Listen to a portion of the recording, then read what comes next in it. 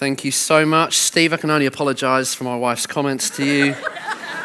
Your legs look fine just the way they are. I was also really glad she said that you can buy scones as well as scones, because I wasn't quite sure what she was talking about before, so that was good. Also, I know we've got a number of teams in other places, so we've got some guys in Switzerland, and apparently each year this is like a leaders' weekend, like a leaders' retreat they do every year, and they have an evening where they have like a hog roast and a fancy dress party. And apparently last year the two leaders of the church came as a pantomime horse. Yeah. And so this year, the theme is wearing hats from different nations. So PJ and the team, they've all had to take different hats to wear on this particular evening. So I want you to know I've paid good money to get photographs of that particular evening. And where I can, I will try and show them to you the next time I preach. So there you go, something to look forward to. So do be praying for those guys. And also, I know Simon just sent me a quick snippet of one story, which, again, would love to hear more about. He's in Scotland, and he just sent me this text the other night. He said, wow, we had a guy with a blind left eye who can now see. Wow. He said, he cannot yet see perfectly, but he can read letters on my shirt and see people across the room. He's been blind in that eye for 2.5 years. Isn't that amazing? Oh my goodness. Blind eyes are opening in Scotland. Amazing. So we are this morning carrying on our Incomparable series. And let me tell you, when you try and describe God in only 6 pages of notes, it's really, really difficult. I'm just saying that so I can get your sympathy this morning. So why don't you just close your eyes? We're going to take a moment to pray, and then we're going to dive straight in. Thank you, Lord. Thank you, Lord. We just invite you here, Holy Spirit. Thank you, Lord. Thank you that you are the Spirit of wisdom and revelation in our knowledge of God. And so we just say, Holy Spirit, you are so welcome here. Thank you for the revelation that's already flowing in this room. And we just pray, Lord, as we come to your word, let your word paint massive pictures of the reality of our God. Lord, write them on the canvas of our hearts. Pray that we'd see technicolor pictures of who you really are this morning. Father, where perhaps some of us right now are seeing you in black and white, I pray that you'd switch on the color this morning. Switch on the technicolor vision of who our God really is. Captivate us afresh. Fill our worship with fresh visions of who you are. We say, come, Holy Spirit. Come, Holy Spirit. Do you understand that God is magnetically attracted to your hunger? Which is why these moments are not just incidental moments. These moments are like magnets to the very presence of God. As we say, I'm not just kind of going to come into this room and leave unchanged. I'm going to come and have my hunger draw God into an encounter in this place. So just invite him to come close. Thank you, Holy Spirit. Thank you, Holy Spirit. Thank you for your presence here. Lord, let revelation flow as we come to your words. We ask in Jesus' name. Amen. Well, I don't know if you've ever wondered, what is the key to living a fruitful Christian life? Well, I want to suggest to you that the very first 4 words of the Bible give you a great big whacking clue about the key to the Christian life. What are the first 4 words in the Bible? In the beginning, God. Right, there is a great big clue to you and I about how you live a fruitful life. In the beginning, God. Okay, it starts with God, it ends with God, it flows from God. Here's the source. It all begins with God. And as my friend Joel, I heard him say once, he said, we need to be the kind of people who don't just say, wow, God, you're really amazing, but actually learn to say some amazing things about God. So it's easy, isn't it, just to kind of trot out phrases. Well, God's really amazing. He's really amazing. Is he? Well, tell me about him. What's he like?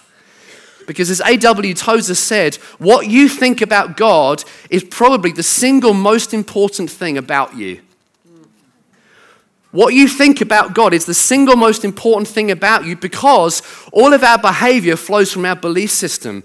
Ultimately, you end up becoming like the one that you behold.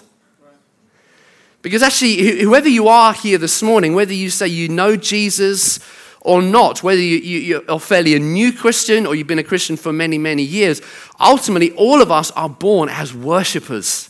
You were put on this planet to worship. And you are worshiping something. You are worshiping whatever you give your time, your money, your affection, your adoration, your time, your priorities to. Those things tell us the kind of things that you worship, but ultimately you always end up becoming like the one you behold.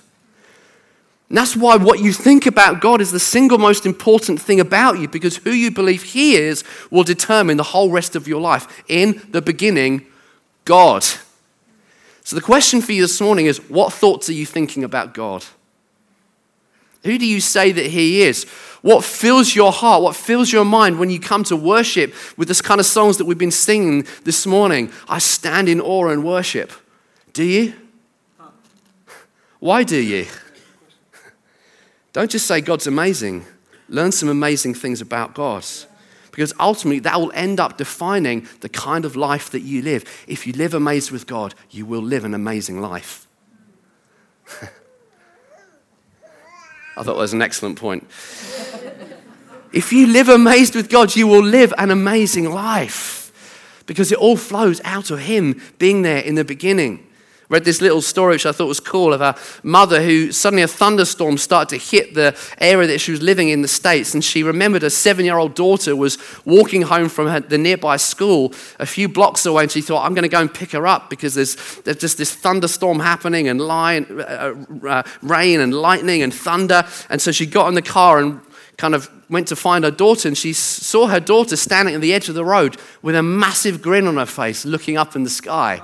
And every time there was a flash of lightning, her face just lit up. And her mum got out of the car. She said, what are you doing? What are you doing? She said, God's taking my picture.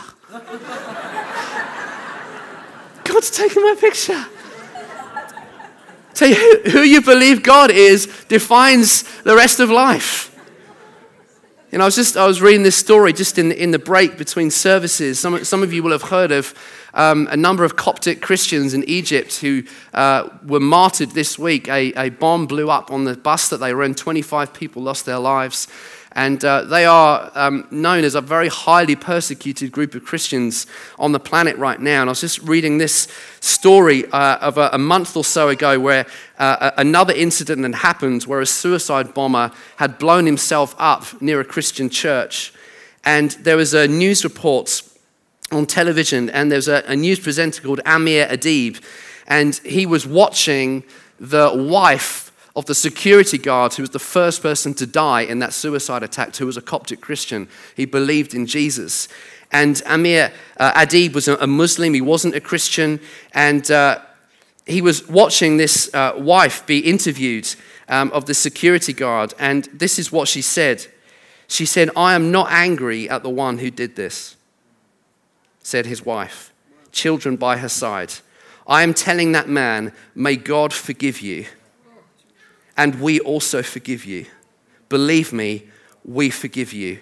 You put my husband in a place I could never have dreamed of. And then the news report says this, stunned, Adib, who's the news presenter, stammered about Coptics bearing atrocities over hundreds of years. And he said, how great is this forgiveness that you have? His voice cracked. If it were my father, I could never say this, but this is the faith that you have. In the beginning, God. Who you say He is determines everything else. Determines your ability to forgive, to love your enemies, to prioritize Him. It all flows from the source. It flows from your understanding of who He is. And yet, here's the thing about human nature. I don't know if you've ever noticed this.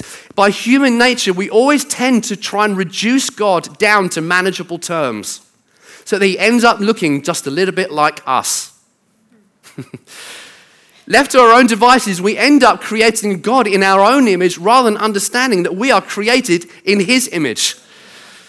If your God looks just like a little polished up version of you, you haven't got the God of the Bible. Because the God of the Bible is completely other than you or I. And I want to suggest to you that if we are going to recover the wonder of worship, we need to get in touch again with the otherness of God. That He is not like you or I. He is on a completely different scale, a completely different magnitude. He is incomparable. He is immeasurable. He is incomprehensible. And if God doesn't at times completely baffle you, then you have not yet got the God of the Bible. If you can explain God and write down what he's like in 6 pages of notes, you've not yet understood him. Because he is other than you or I. And when you really start to get in touch with a revelation of who this other God is, it will undo you completely. And Isaiah in Scripture is one of those men who had this encounter with the otherness of God. He saw God in his extreme otherness, and it completely rocked his world. And Isaiah was probably the most favored prophet in Hebrew literature. He was the prophet that was most often quoted. He was a very, very brilliant man in his generation. He served under 4 different kings, and he was a brilliant poet, songwriter, storyteller. Remember, in that particular day, Jewish culture was an oral culture, so you told your stories through storytelling. That's how culture worked. And he probably was one of the most genius storytellers of his generation. Let me tell you, if you write a book and people are still discussing it in 3,000 years' time, you are in genius territory. And that's Isaiah. He was a genius. He was like a star in his generation. And he is a man who one day finds himself seeking God, and he has this encounter in the heavenly realms where he suddenly sees who God really is. And here's what we read. Isaiah chapter 6. In the year that King Uzziah died, I saw the Lord high and exalted, seated on a throne, and the train of his robe filled the temple. Above him were seraphim, these strange heavenly creatures, each with 6 wings. With 2 wings they covered their faces, with 2 they covered their feet, and with 2 they were flying. And they were calling to one another, Holy, holy, holy is the Lord Almighty. The whole earth is full of his glory. And at the sound of their voices, the doorposts and thresholds shook, and the temple was filled with smoke. Woe to me, I cried. I'm ruined. Have you ever had an encounter with God like that? I'm ruined.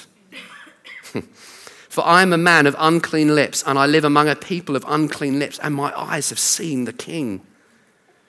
Then one of the seraphim flew to me with a live coal in his hand, which he'd taken with tongs from the altar, and with it he touched my mouth and said, See, this has touched your lips. Your guilt is taken away, and your sin atoned for.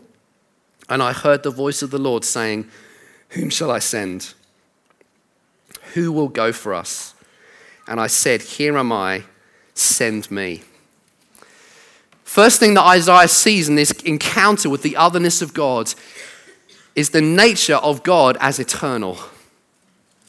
He says, in the year King Uzziah died, I saw the Lord. It's this amazing comparison. Now, Uzziah was a very good king, actually, in Israel. For most of his life, he led the nation very, very well, right up until the end. Now, just a side note here. The enemy doesn't mind when he takes you out, but often he will try and wait to your later years to take you out so that the consequences are more severe. Do you understand that? That's what happened to Uzziah. Uzziah led faithfully for many years, and yet right at the end, he dropped the ball. Let me tell you, midlife crisis is not just about biology and chemistry. Midlife crisis can often be about an enemy strategy that's designed to derail not just you, but also your family and those around you in your sphere of influence. It's a spiritual scheme. It's a principality that's at work. And in King Uzziah's life, he led faithfully for many years, and right at the end, he blew it. And he gave himself to idolatry. And this is the context. King Uzziah has died, and yet Uzziah sees the Lord. The reality is kings die, you die, I will die, our life will one day cease to be, but he is the eternal God. He goes from everlasting to everlasting. Psalm 90 verse 2 says, Before the mountains were born, or you brought forth the earth and the world, from everlasting to everlasting, you are God. God is other than you. He is the pre-existent one who had no beginning, who has no end, is the Alpha and Omega, the first and the last. He is the uncreated one. The uncreated one. I love what this little boy prayed one day. He said, Dear God, my grandpa says you were around when he was a little boy. How far back do you go? God goes back an awful long way. In fact, he goes back such a long way that God was around before he actually created time itself. Do you understand that time and space are themselves created things by God? He stands outside of the things that he has created. Therefore, God is not subject to the space-time continuum. He stands outside of time. So that when God thinks and when God acts, he doesn't do so in a linear progression like you or I. You know, when you got up this morning, you may have thought, I'm going to have my breakfast at 8 o'clock, I'm going to have my lunch at 1:30, and then my tea at 6 o'clock this evening. Do you understand that for God, he doesn't think in a linear way like that because he is outside of time, because he is the uncreated one. Therefore, for God, his breakfast, his lunch, and dinner happen exactly the same time. Because he's outside of time, because he created it. He is the eternal one. He is not subject to decay. He is not subject to being thrown off course because he has always been. He's always existed. He's the self-sufficient one. To God, 1,000 years are like yesterday.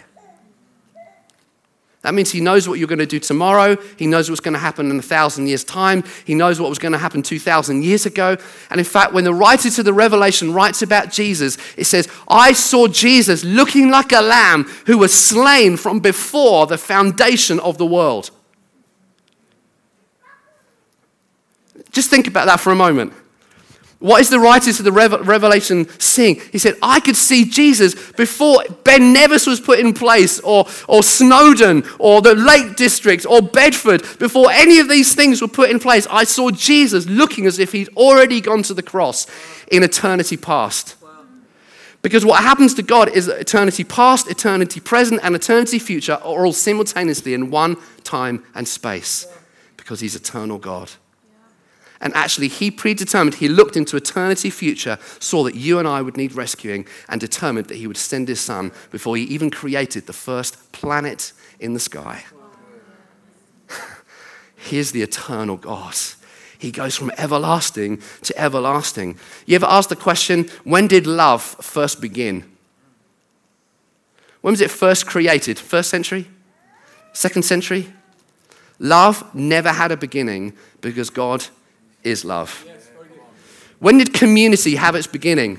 Community was not invented by you or I. It was not invented in this civilization. Community is eternal because God exists in eternal community. Father, Son, Spirit. Community never had a beginning. Because it's found in the person of God who is eternal. And this is what Isaiah sees. You are other than me. You are the eternal God. Secondly, he sees this, that God is sovereign. He said, I saw him seated on a throne. I love this. It's this picture of God as our sovereign king. And he is so untroubled and so unrivaled in his kingly sovereignty that he rules everything by sitting down. He sits down. He does everything from a position of absolute rest, absolute peace, absolute serenity, absolute confidence. He sits down. At the same time as feeding the sparrows and aligning all the stars, he sat in perfect serenity, ruling as unrivaled king. Now, I don't know about you, but when I have a lot of responsibilities, that's not a picture of my life. You know, I'm kind of juggling, I'm kind of making my to-do list, I'm ticking things off, I'm trying to do this over here, I'm trying to do that over there, and I need to get over there. That's what my life looks like when I'm trying to rule stuff in my world. But God sits down. He sits on the throne. Do you know that scientists now reckon that there are over 2 trillion galaxies in the observable known universe? That's just in the observable universe. 2 trillion, stretching back 13.7 billion light years. 100 million stars are in the average galaxy. So 2 trillion galaxies. In every galaxy, there's an average probably of 100 million stars.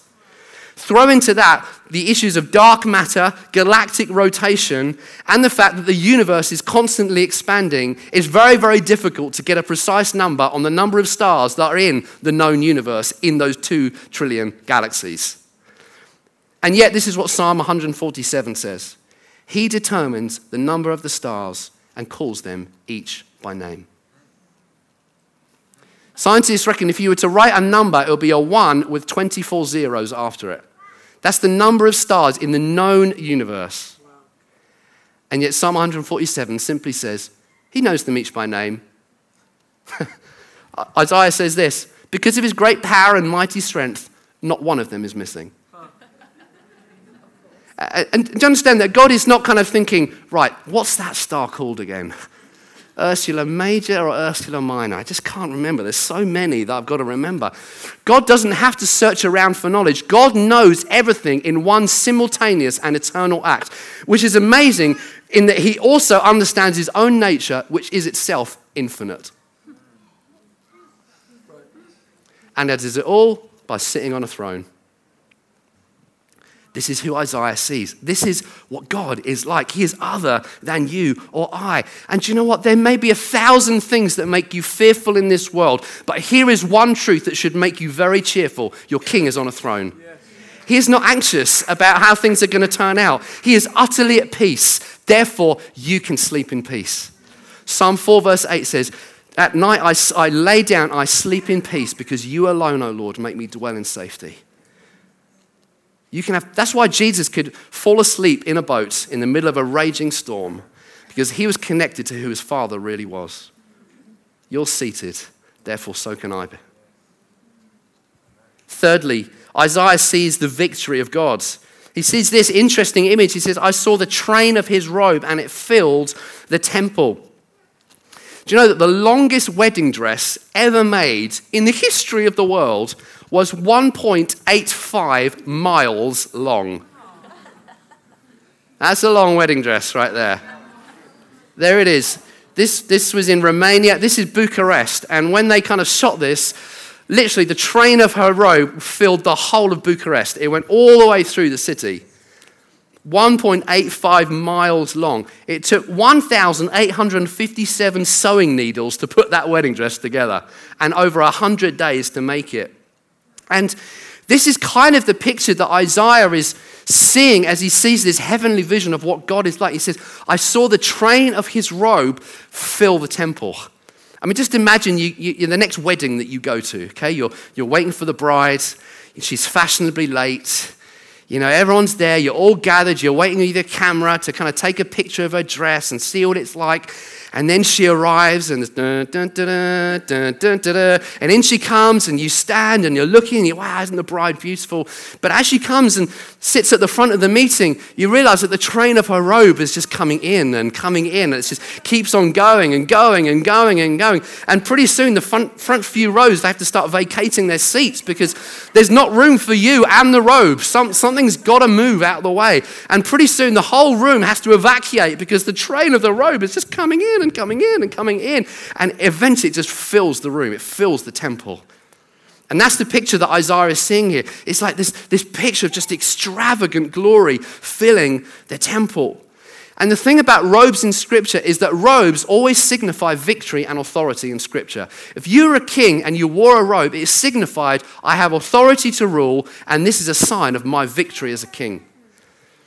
And in the ancient world in which Isaiah was living, the longer your robe as a king, the more victories you had had.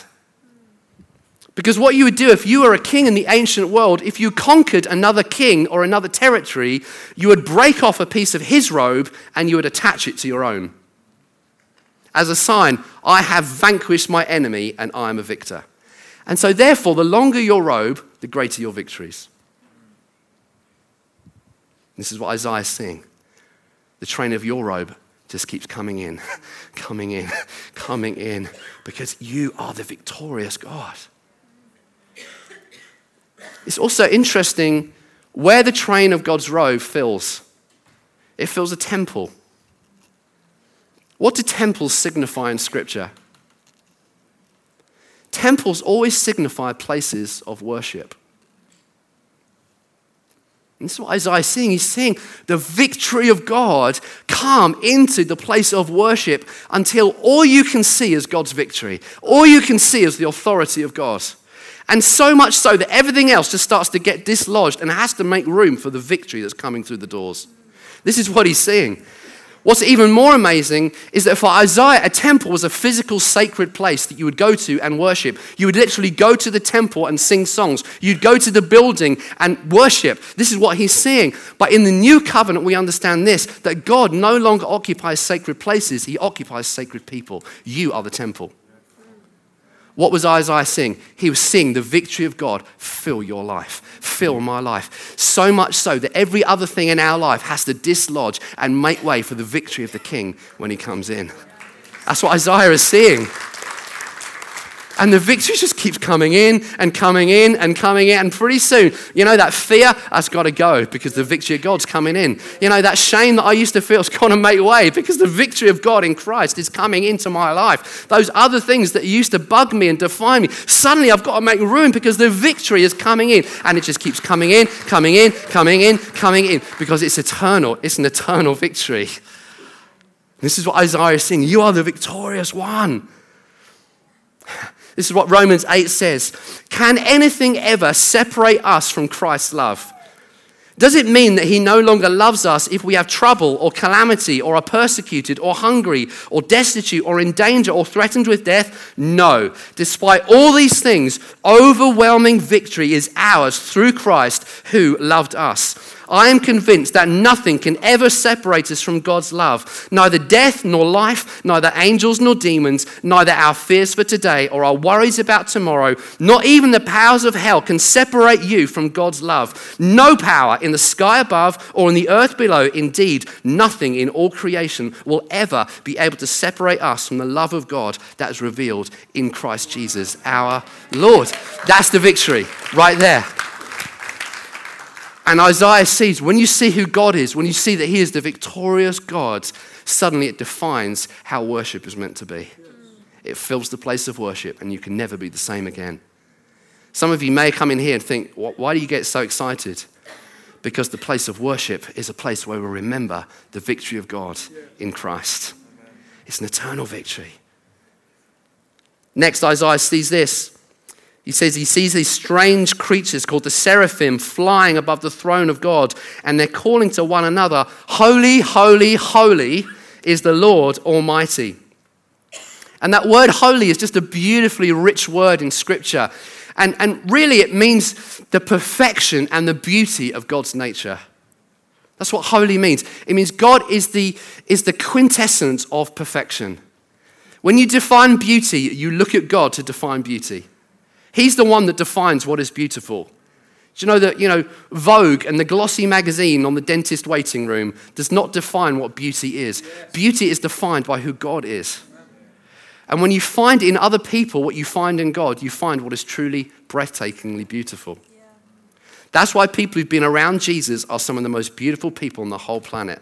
Because it's not about this, it's about this. Yeah. Holiness talks about the beauty, the perfection of God's character. And this phrase, holy, holy, holy, is a fascinating phrase in Hebrew writing. Because in Hebrew writing, if you wanted to emphasize that something was really great, rather than just great, you would repeat your word. So for example, you wouldn't say really joyful, you would say joy, joy. If you wanted to say something was really peaceful, you would say, peace, peace. So in Isaiah 26, for example, it says, you will keep him in perfect peace whose mind is stayed on you. The word in Hebrew is actually, you will keep him in peace, peace whose mind is stayed on you. Because in Hebrew literature, if you wanted to emphasize something was really good, you would repeat the word, joy, joy, peace, peace, love, love. That's how it worked. Now in Scripture, only 2 places are a word mentioned 3 times.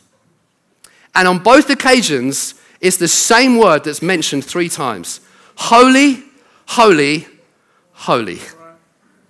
And those 2 occasions are separated by 800 years in your Bible.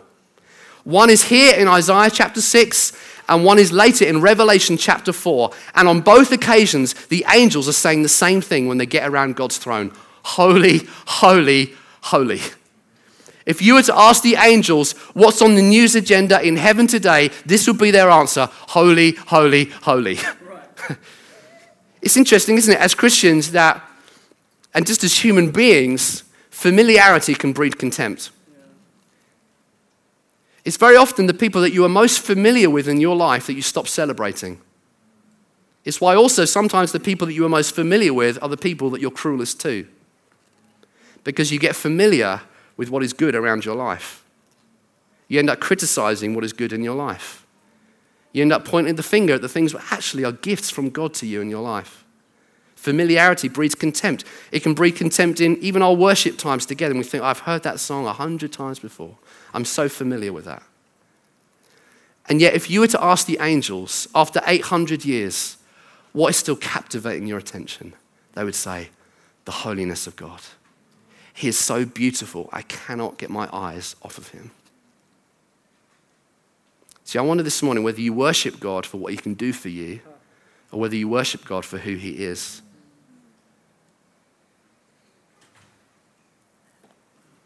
I love what Paul Manwaring says about this scripture. He says he imagines the angels circling around the infinite, eternal nature of God. And as they go through eternity and as they're looking at different aspects of the nature of God, each time they see something new, it's like they cannot help themselves but say, holy, or holy moly. Oh my goodness, you are so beautiful. And then they take another step round. Oh my goodness, holy, holy. And each time they move around the character and the person of God, they have to keep pausing and stopping and exclaiming, holy, holy, holy. You are beautiful. You are perfect. You are breathtaking. And the fact is, in all eternity, you will never get bored with the person of God. Sometimes I hear Christians say to me, I'm just a bit bored with God right now. Really? Really? I tell you, the issue is not on God's side of the equation. It really isn't. Sometimes people, I'm a bit bored with church. I'd like to do church a different way. A bit bored. Really? I know church isn't perfect, but I tell you, there is one who is. And he should constantly be capturing your attention. Constantly, because we're gathering not here, but here, first and foremost. In the beginning, God. That's how it works. You got familiar with him? Maybe what you need is fresh revelation. Like the angels are getting constantly in eternity. Holy, oh wow, holy. Oh, I nearly fell off the stage, he's so holy. And then lastly, Isaiah sees the glory of God. He says, the whole earth is full of his glory. At the sound of their voices, the doorposts and thresholds shook, and the temple was filled with smoke. And again, this Hebrew word glory is an interesting word because it means weighty. And it talks about the permanence of God. That he is the most permanent reality that you can ever find in this universe or outside of it. He is permanent. He is glorious. Do you understand that there are weighty realities and then there are more weighty realities? How many of you understand that water is a reality? It's not a trick question. It is. Water is a reality. How many of you understand that a rock is a reality? How many of you also understand that if you drop a great big whacking rock in the middle of a bowl of water, one reality is going to displace the other? Both are real, but one is more weighty. And that is what Isaiah is seeing. He's seeing the glory of God fill the earth, the permanent, weighty reality of who God is, and that when God reveals himself in glory, everything gets shaken up. Everything starts to get displaced. Other realities get displaced by the greater reality of who God is. That's why when worshippers come face to face with God in Scripture, even John, who's described as the disciple that Jesus loved, he was Jesus' best buddy on the earth. And yet it says when he met Jesus in Revelation, he fell on his face as though dead.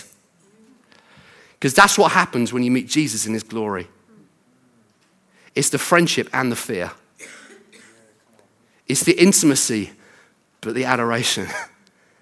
It's that I approach you and yet I bow down low. And whoever they are, whether it was Moses, whether it was Abraham, God had to hide Moses in the cleft of a rock to save his life because he knew that if he saw the glory of God, then he would cease to exist. That's what happens when the permanent reality of God's glory comes. Things get shaken. They get displaced. I love this story. This is a Story of the life of Smith Wigglesworth, who was a Pentecostal preacher at the beginning of the 20th century, and he was tremendously used by God in seeing miracles and signs and wonders. And he was a man who learned what it was to work with the glory of God and see the reality of his glory invade the reality of this world. And here is one story where he's sent to the home of a man called Matthew. And Matthew is dying from a heart condition. He's been sent home. He's dying in his bed at home. And Wigglesworth goes to pray for him. And I'll read you the encounter.